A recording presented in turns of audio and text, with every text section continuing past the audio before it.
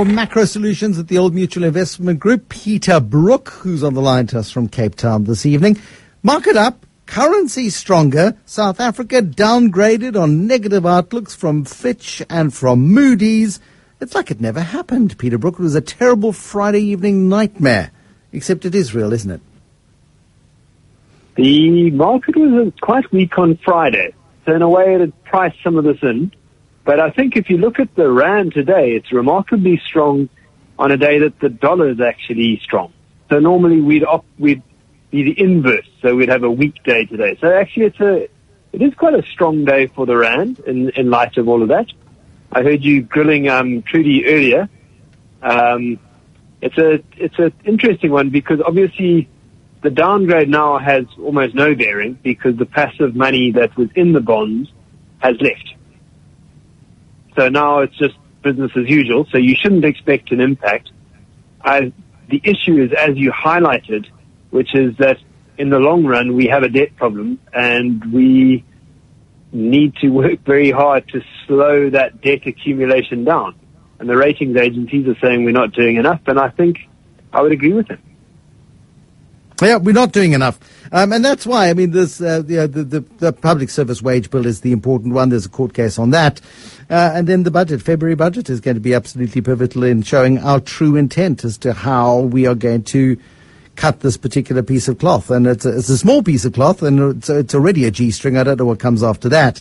It's a frightening prospect. Give me a perspective, please, on company results that we've seen today. I mean, Naspers shooting the lights out in so many respects. It's old-fashioned media assets and stuff still struggling, but the digital stuff flying.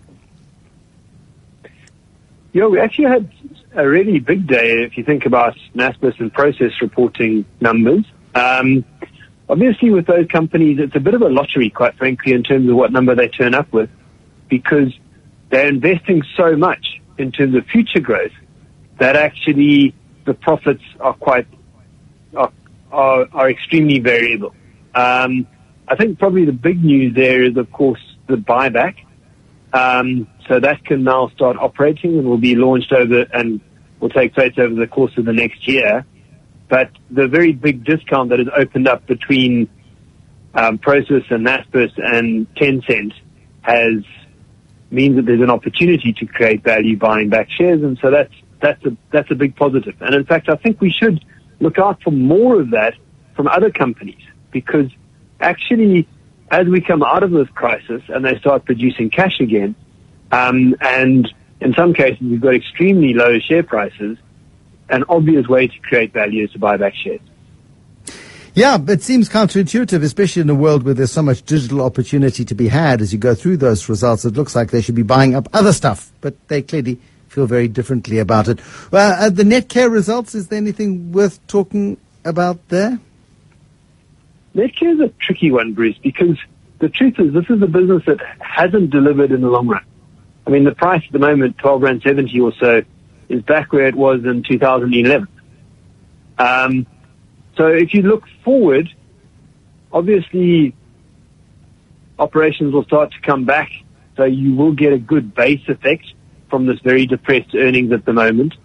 And so there's quite a fierce debate on internally at the moment is, are you attracted by the valuation versus is this a business that's going to deliver in the long run? Obviously pressure in terms of medical aids coming through and will people be able to afford? So still an open debate. But then we also had Pepkor's results today. So they actually did extremely well in my opinion.